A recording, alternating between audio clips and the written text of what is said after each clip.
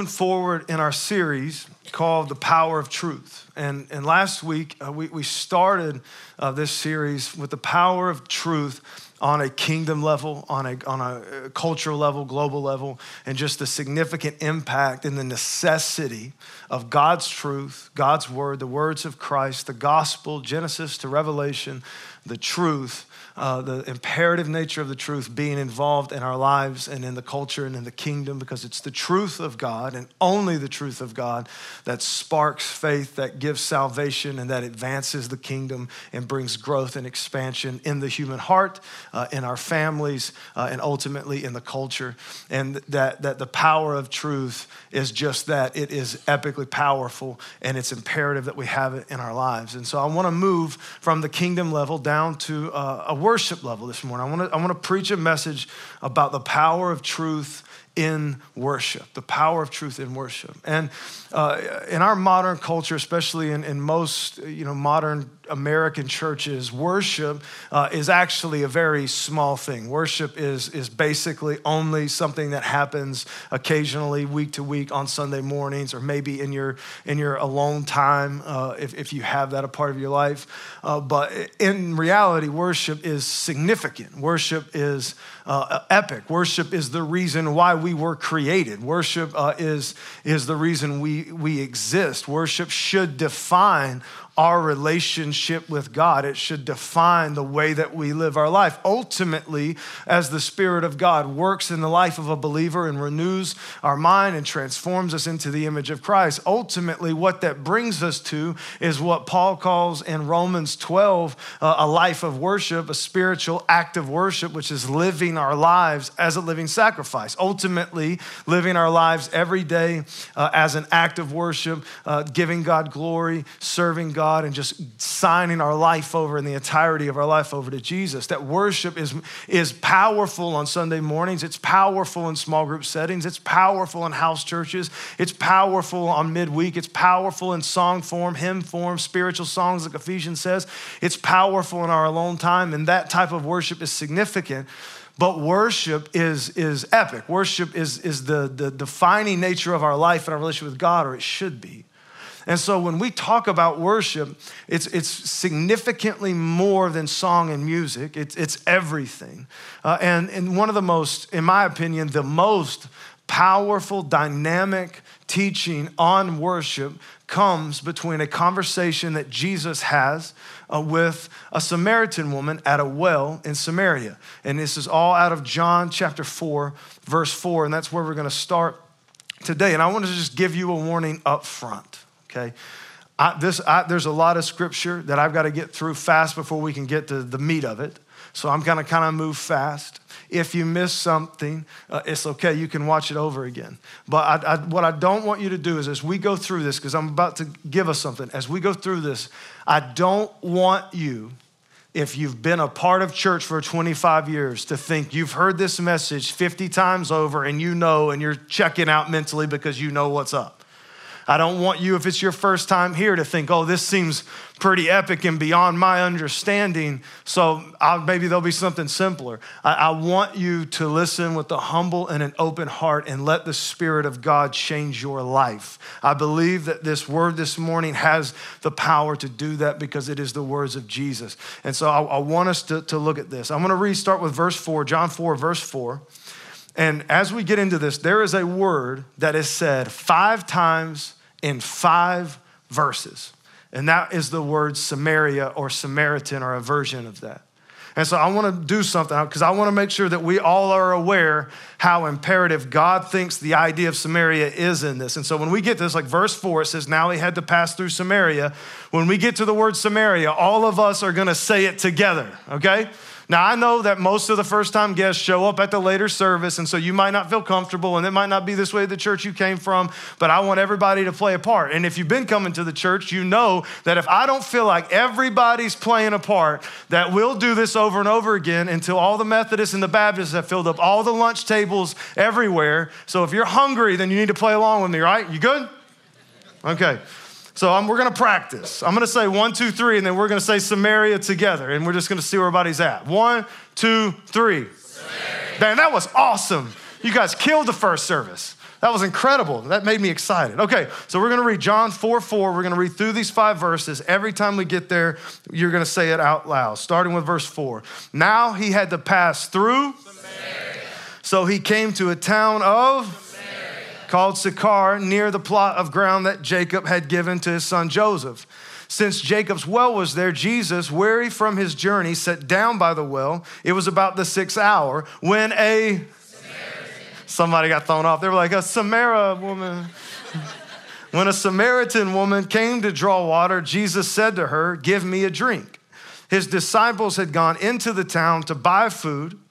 She says, you are a Jew, said the woman. How can you ask for a drink from me, a Samaritan woman? For Jews do not associate with All right, so this is a lot of times when we read the Bible, we forget, or maybe we don't realize that God is super direct. He's super instinctual. He's very intentional with his wording and with the way that he writes scripture and gives us truth. And so for God to go out of his way to make sure that we knew beyond the shadow of a doubt that Jesus was in Samaria, in Sychar, a town of Samaria, near a well in Samaria, talking to a Samaritan woman. And the first thing she brings up in response to him asking for a drink is the fact that she's Samaritan.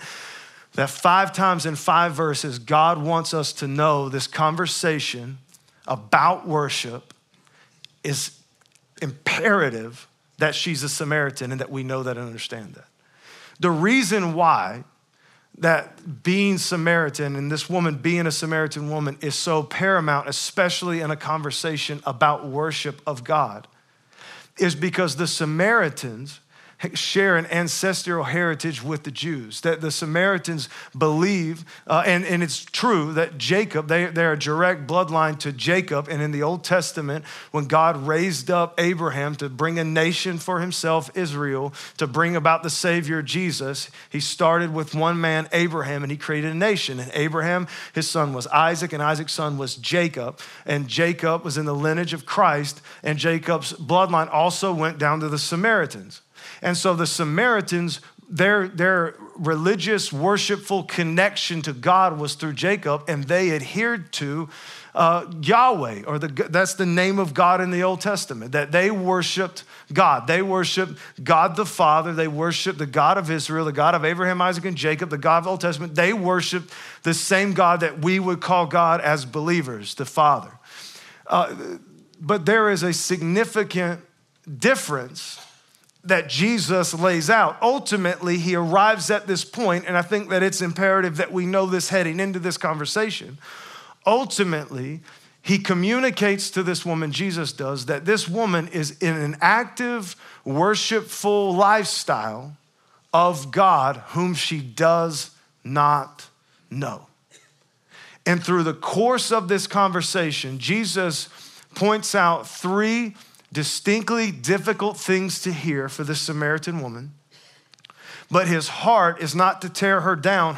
His heart is to tear these things down, these false views down, so that she can actually experience the power of true and genuine worship and salvation in Christ. And so as we go through this conversation, it's important, it's imperative that as we read through this, that we understand that Jesus is communicating 3 distinct points to her to reveal to her and to show her, though she does worship God whom she believes is Yahweh, she ultimately does not know God.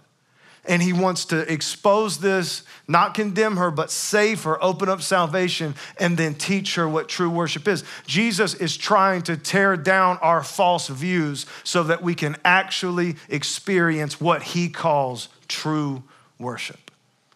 And so as we go into this, it's difficult for this woman to hear the words of Christ. And this morning for some of us here, some of us at House Church, some of us watching online with our families, it might be difficult for us to hear this morning, but listen with an open heart, listen with a humble heart, and let the Holy Spirit speak to you through his word this morning and change your life, because I believe that he will.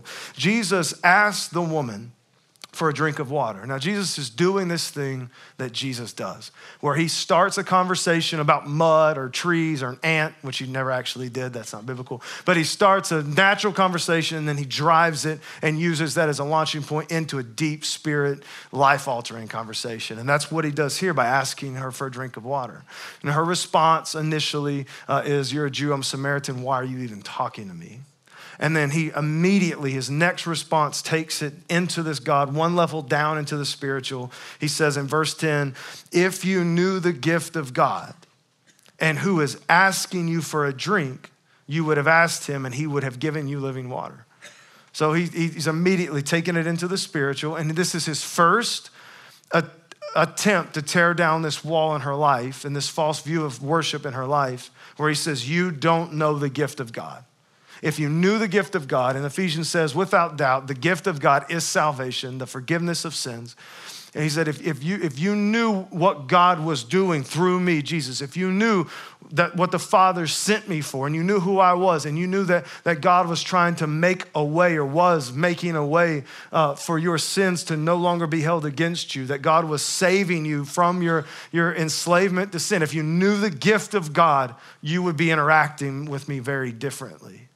And though she now understands that this is turning into a weird God conversation, though it started with this homeless guy asking for water, that now it's kind of going this God way and she's not sure how to handle it. And so she says in verse 11, "Sir," the woman replied, "you have nothing to draw with and the well is deep. Where then will you get this living water? Are you greater than our father Jacob?" This is her way of establishing she is aware this is a God conversation. She brings it to Jacob. She's establishing, I get where you're going. I get it. Are you greater than Jacob? We know the well. We know our location. We know who God is. We're ancestors of Jacob, who gave us this well to drink for himself, as did his sons and his livestock. And then Jesus goes a step further. He said to her, "Everyone who drinks this water will be thirsty again, but whoever drinks the water I give him will never thirst. Indeed, the water I give him will become in him a fount of water springing up to eternal life." And so Jesus, again, he takes a deeper dive. And so he says the gift of God, he says this living water, and now he says this living water will become a spring in your life to well you up to eternal life. So he's again bringing this down where now she knows without a doubt this is a God conversation. He's taking it deeper and deeper into this spiritual realm. And now we're talking about living water and the gift of God. And then she comes and she says, "Okay, the woman said to him, 'Sir, give me this water.'" Right? And I just want to be, you got to be in this moment. I think sometimes if we would just step into the Bible, we would understand a little bit more. She's like a little confused. She's a little weirded out. She's not sure what to think about this guy. First, he's just randomly asking for water, and then he's talking about the gift of God, and then he's talking about eternal life. And I feel like there's a lot of people that could kind of relate with her. Like you're in the room this morning because you came and you're kind of open to the idea of God, but then you've met some really weird, strange Christians, and so you're just not sure if you really want to go down that path because of Kevin that you work with. And so you're just sitting there, and I feel like that's kind of where this woman is. She's like, I'm kind of open. You're talking about eternal life. Is this really about water? Kind of where are we going? And she's just like, "Okay, bro, give me the water. I don't want to have to come back to this well every day. So if you have some water, they'll never let me thirst again. And I can get this eternal life you're talking about. I'm open to it. I'm here. Talk to me." But then Jesus does this thing that Jesus does. And he proves to her beyond the shadow of a doubt, at a minimum, that he is a powerful man of God. Now, we know that he's fully God and fully man. If you're a believer, you know that. But he does this thing to her, and he says, "Go call your husband and come back. Go call your husband and come back." And she replies, "I have no husband," the woman replied. And now, in verse 17 and 18, this is one of my favorite verses about Jesus, because this is a verse that proves to me that Jesus is sarcastic. And so it's okay if I'm sarcastic. Do you see what I did there? Because I love the way he responds. He's funny, I think. I think Jesus was funny. I think he's very intelligent, all-knowing God. I think he's funny. He said to her, "You're correct. You're super correct that you don't have a husband. In fact, you've had 5 husbands, and the guy you're shacking up with right now is not your husband at all. So you're right. You don't have a husband." Do you hear the sarcasm just a little bit? He says, go bring your husband and come back. and she doesn't want to open up that part of her life. She's obviously walking in a lot of shame and guilt because of this situation of her life. And she says, well, I don't have a husband. And he does this to make sure, two things, to make sure she knows, ultimately, he knows what's up. And so he says, listen, I know you don't have a husband. You're right. You've had 5 husbands, and the guy you're sleeping with is not your husband. And so now they're in this weird moment. And she knows beyond the shadow of a doubt now that this man is a powerful man of God at a minimum. She calls him a prophet. But I want you to understand, as Jesus is doing this, there's 2 reasons why he does this. The first is he is showing her, bringing conviction, what we might call it, into her life to say, I know your heart. I know that you are enslaved to sin. I know that sin dominates your life. I know that you're in the darkness. I know that you're in the chaos. I know that you are eternally separated from God, that you are a sinner and that you're in need of a Savior. That's the number one thing he's pointing out to her. He's saying, I know your sins. I know the dark secrets. I know the things you're ashamed of that you're trying to keep hidden. I know the things that bring guilt into your life. I know those things, and I want you to know. Number 2, I know these things, but I'm still here having this conversation with you. I'm still here. I know your deepest, darkest sins. Not only am I here because I'm here to save you from that. I'm here to set you free from that. He's not just wanting to condemn her. John 3 says that God so loved the world that he sent his only begotten son into the world to save the world, not to condemn the world. The world is already condemned in our sins. Prior to Christ, we're already condemned in our sins. We're enslaved to sin. All we know is sin. We cannot help but to live in sin, rebellious in our hearts. And he's saying, I see you. I know you, I know the real you, but I'm still here and I'm still offering you eternal life because I love you. And in my name, there's mercy. And in my name, there is grace. And in my name, there is forgiveness. So I know the real you, the one that you're ashamed of, the one you try to keep hidden, but I'm still here having this conversation, offering you the gift of God and teaching you about true worship. This should be one of the most encouraging scriptures in the book. Some people say it's not loving to talk about sin. It is the most loving thing you could ever do to expose someone's sin, because if nobody exposes their sin, they will never realize they're in need of a Savior. And he's saying, I know you and I still love you, and I'm here to save you from these things that are causing deep darkness in your life. And so she responds. Sir, the woman said, I see that you're a prophet. And I think her tone changes. I think her attitude changes. I think that she is no longer worried that this guy may try to kidnap her. I think that she is aware this is a moment in her life. She is aware that this is the God thing, that this is a deeply spiritual thing. And so she moves this conversation deeper. She says, sir, I see that you're a prophet. Our fathers worshiped on this mountain, but you Jews say that the place where one must worship is in Jerusalem.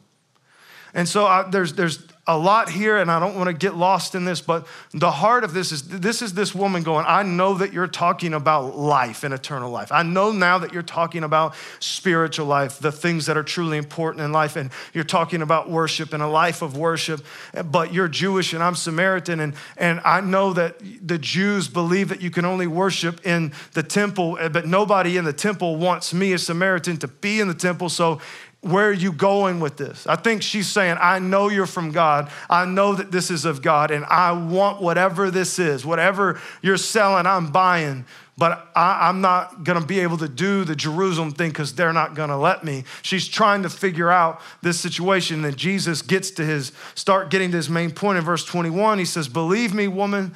Jesus replied, a time is coming when you will worship the Father, neither on this mountain nor in Jerusalem. You worship what you do not know. And we worship what we do know, for salvation is from the Jews.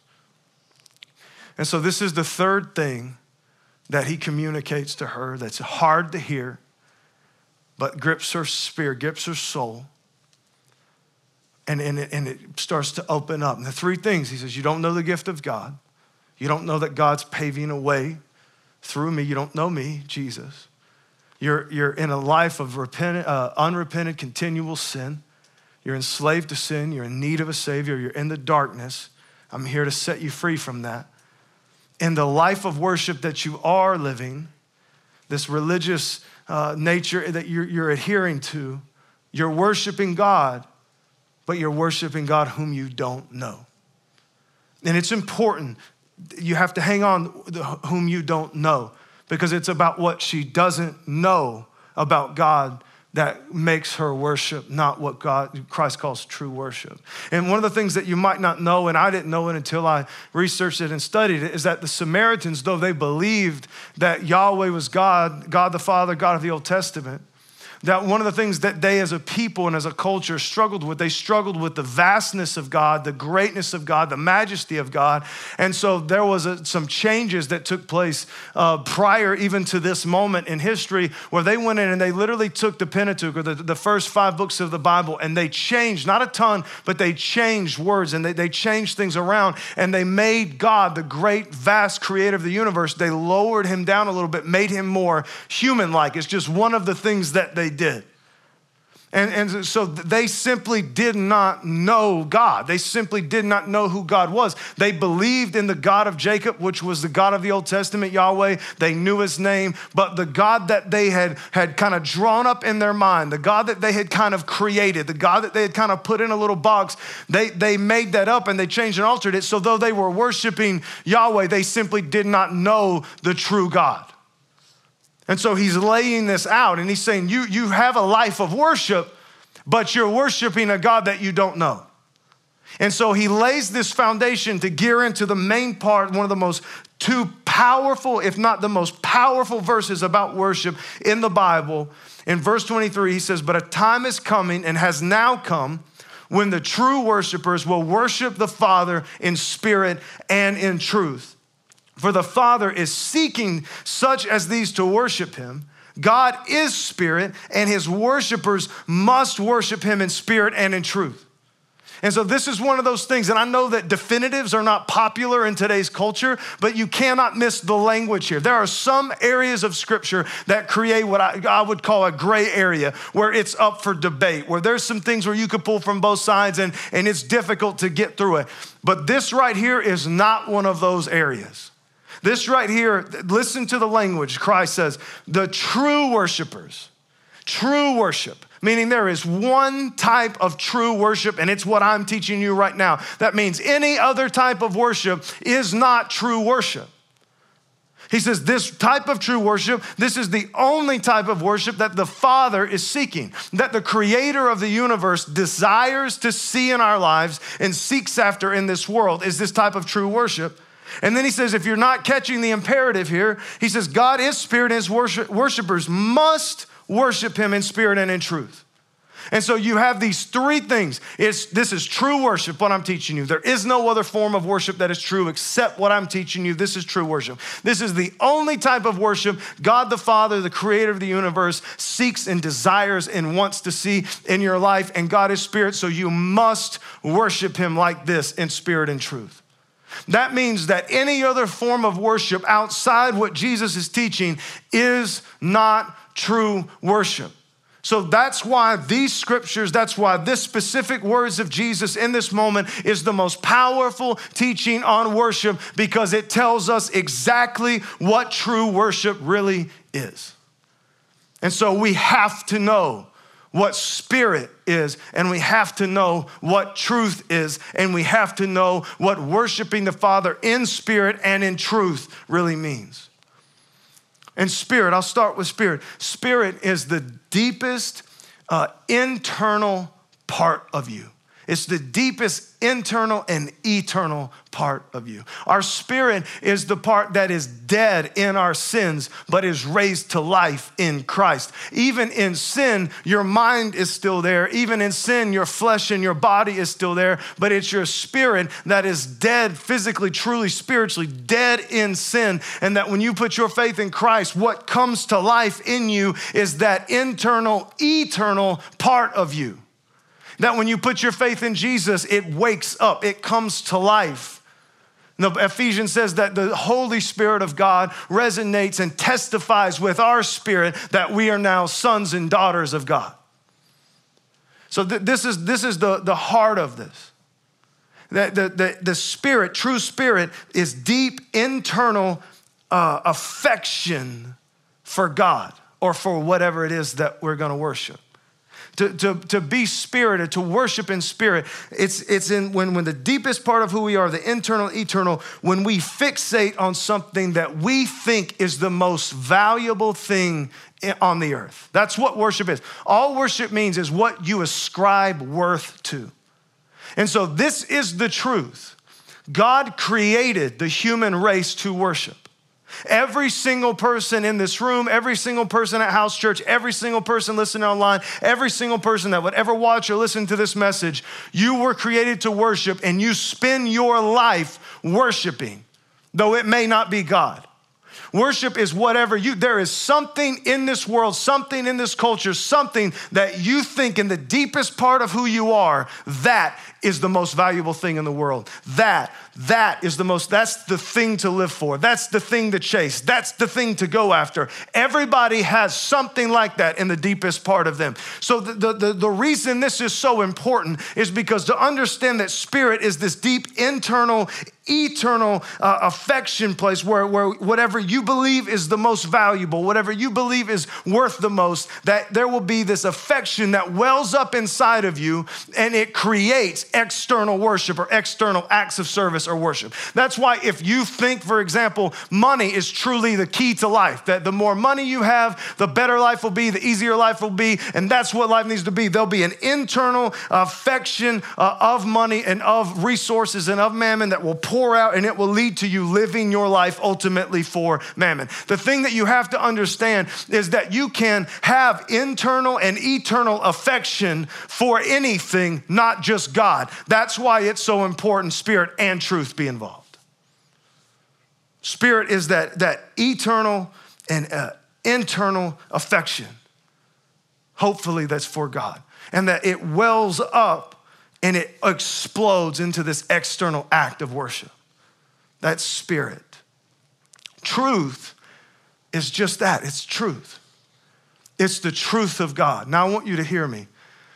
You believe in some level of truth, what you call truth. Everybody does. Everybody adheres to a way of life. Every single person adheres to a way of life. Somewhere along the line, somebody told you what life was about. Somebody told you what you believe to be true. Somebody told you whatever you perceive up here. And truth is ultimately going to guide the way that you live in life. But the thing that I want you to understand is that truth, true truth, is what God says about himself.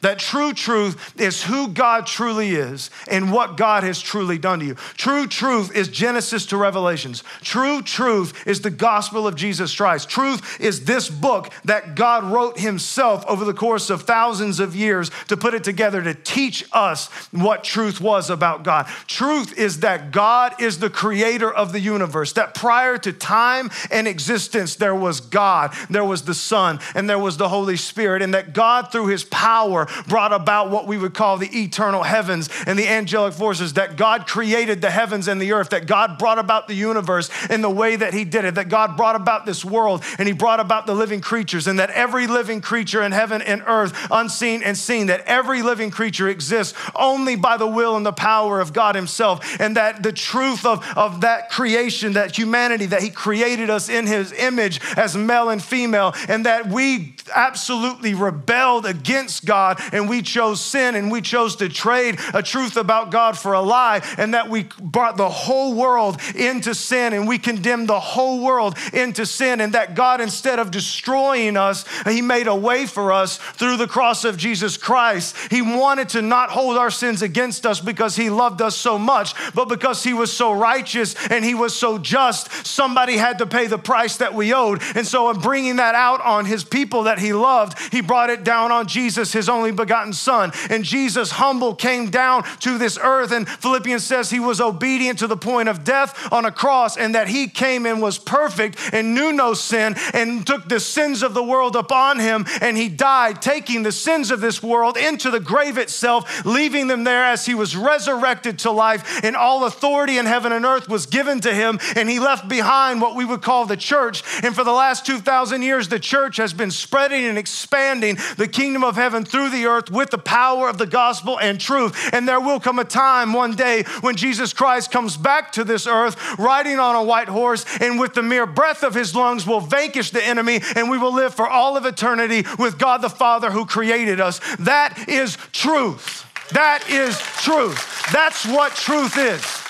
That's Genesis to Revelations. Now you have the arrogant and you have the foolish who would look at that and throw it away, but I am telling you right here and right now, that is truth. You cannot worship God without truth. That's truth.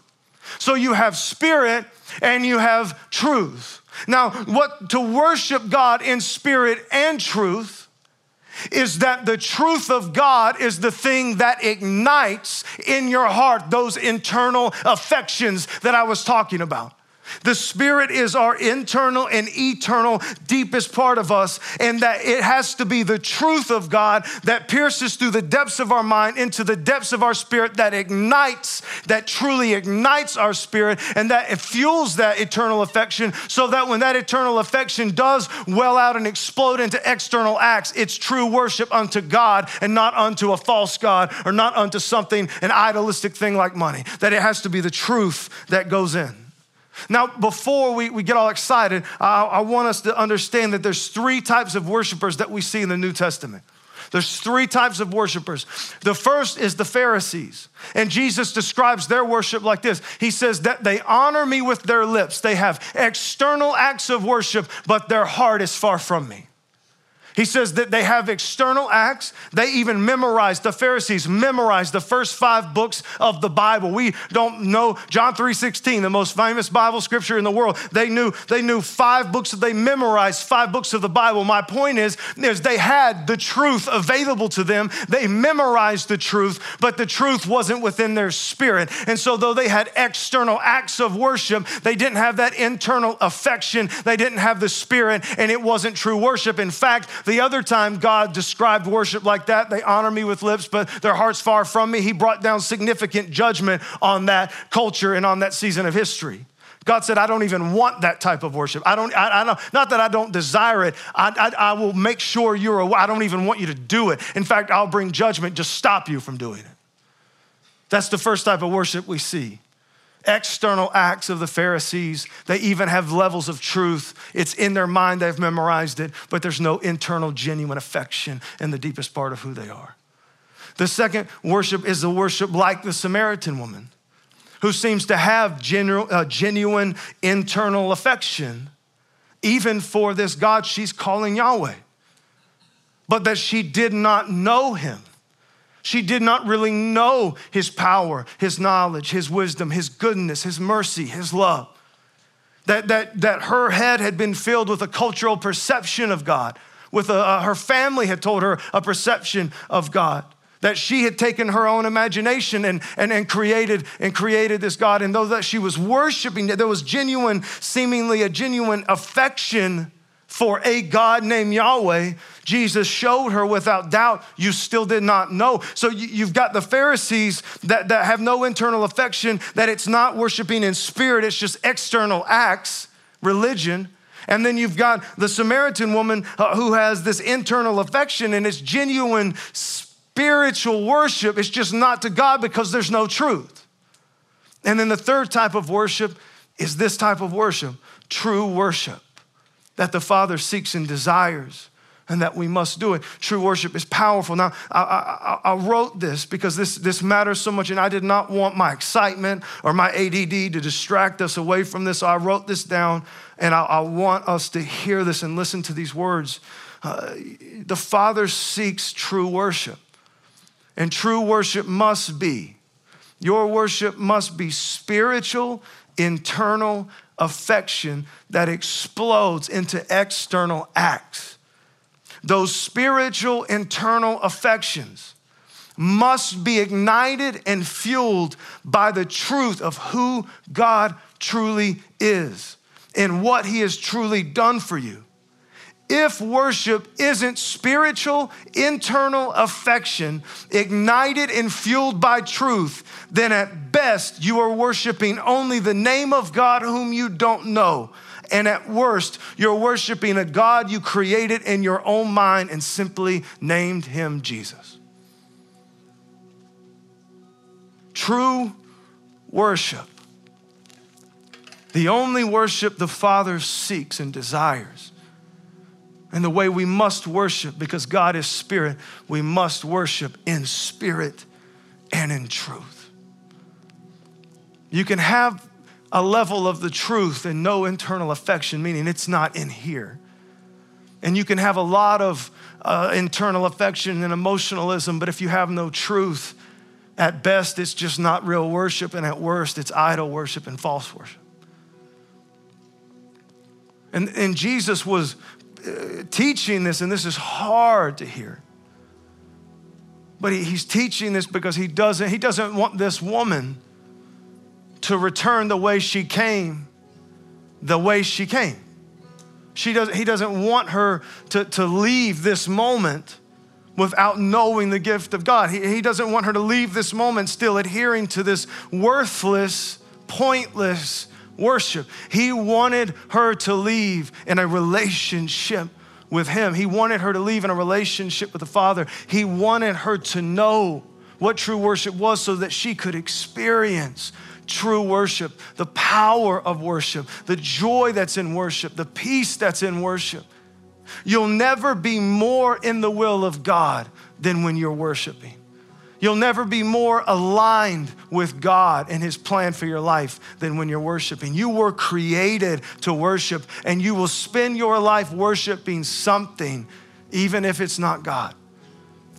But to get the truth. This is why the truth is so important. This is why the truth, the Genesis to Revelation, the verses, the scriptures, the Bible. This is why we need the gospel, the words of Jesus in the Bible in our lives every single day. This is why we have to have this a part of our daily life. It's not a religious duty. It's not something we just got to check off. It is an absolute necessity. It's imperative, because the more truth of God that we get in here, the more eternal affection will build. If you have high truth, you'll have high worship. If you have great truth, you'll have great worship. If you have low amounts of truth, you'll have low amounts of worship. That the truth of God getting into the depths of our heart, into the depths of our soul, and the depths of our mind, getting into this eternal place is what explodes true, genuine worship on Sunday mornings and in our life. The way that you get to Romans 12:1, the way that you get to that place, like Paul said, I want to lay my life down as a living sacrifice. That's my reasonable spiritual act of worship, is to lay my whole life down to you, Jesus, and just live for you. But nobody remembers the very first words of that scripture. He goes, in view of. In view of what? This is Romans 12. In view of Romans 12:1 through 12:11-29. In view of the truth of God. In view of what I now know about Jesus, in view of what I know, the truth of God and who he is and what he's truly done for me, it's my reasonable, I want to give my whole life to you. I don't want to just sing songs on Sunday. I want to wake up every single day. I want you to have my life. I want you to have my time, my energy, my resources, my family, my marriage, my job, my career. I want to live every second of this short life for you because you're worth it, because I know the truth. That's why we have to have this in our life. That's why we have to preach the truth of God every chance we get. That's why the songs that we sing have to be filled with the truth of God. That's why we have to fight for truth. We have to have this truth because it's the truth. It's the gospel. It's the words of Jesus. It's Genesis to Revelation that seeps into the depths of our spirit and changes our lives. We will never grow, expand, live a life of worship, be in the will of the Father if the truth of God does not continually permeate our soul. Jesus isn't trying to condemn this woman at all. She's already condemned. He's trying to save her from it. He's not trying to judge your worship this morning. He's trying to tear down false worship in your life so that you can experience the power and the joy and the significance of true worship. We have to have truth in our life. And if truth gets into our life, and we begin to just meditate and think on the goodness, the compassion, the mercy, the truth, the power of God and all he is and all he's done, there's just this eternal affection that begins to well up, and it just starts to explode in external acts, and our life changes dramatically. And that's where I'm at in my life, where I know that that's what I want. I want to live my life for Jesus. I don't want to just live my life in the 50 minutes I'm on this stage. I want to live my life for Jesus every second that I live, because this life gone in a second. And he's got me a place in eternity secured. And so while I'm here, I want to make an impact for him. It's the truth of God that drives us that way. Something will tell you how to live your life. You are right now adhering to a way of life. What I'm telling you is, especially if you're a believer, it has to be the truth that's telling you how to live your life. Let the truth permeate your soul. Let the truth permeate your mind. Let the truth change your life. Let the truth create a fire of worship in your spirit until it consumes every part of you. Amen. As we go to worship, meditate on this. Have a conversation with God. If you're sitting in the room, you're sitting at house church this morning and you heard me talking about the gift of God and salvation and unrepentant sin and not knowing Jesus, and you know this morning in your heart that you don't know Jesus and you want to, all you've got to do is begin to pray to him right here, right now. Adhere to him. Put your faith in him. If you believe that he's Lord, that he came to this earth, he's the Son of the living God, he died for your sins and is resurrected, confess that. Ask Christ into your heart. He'll save you right here and now. If you want to come to the front at the end of the service, you can. If you want to talk with us out front, you can. If you're at house church or you're online, you can message us. We would love to talk with you. But for those of us who are believers, let's just take a minute to get before God and meditate on his word this morning. If you guys will stand, I'll pray. Father God, I'm just so thankful, Lord. I pray, Lord, that you will take this message this morning, Father, that you will take your words this morning, Father, that you will just pierce them to the depths of our heart. I pray, Lord, that you will call us to a higher place of worship, a greater place of worship, God, that we will see the imperative nature of truth, the power of your word in our lives, God. And I pray, Father, as we turn to your book, as we turn to your truth, as we turn to your righteousness, God, in your word, I pray, Father, that you will just immediately set a fire in our soul, set a fire in our spirit, Lord, that will consume us and change us, God. Let the truth, God, drive us to a life of worship in your holy name.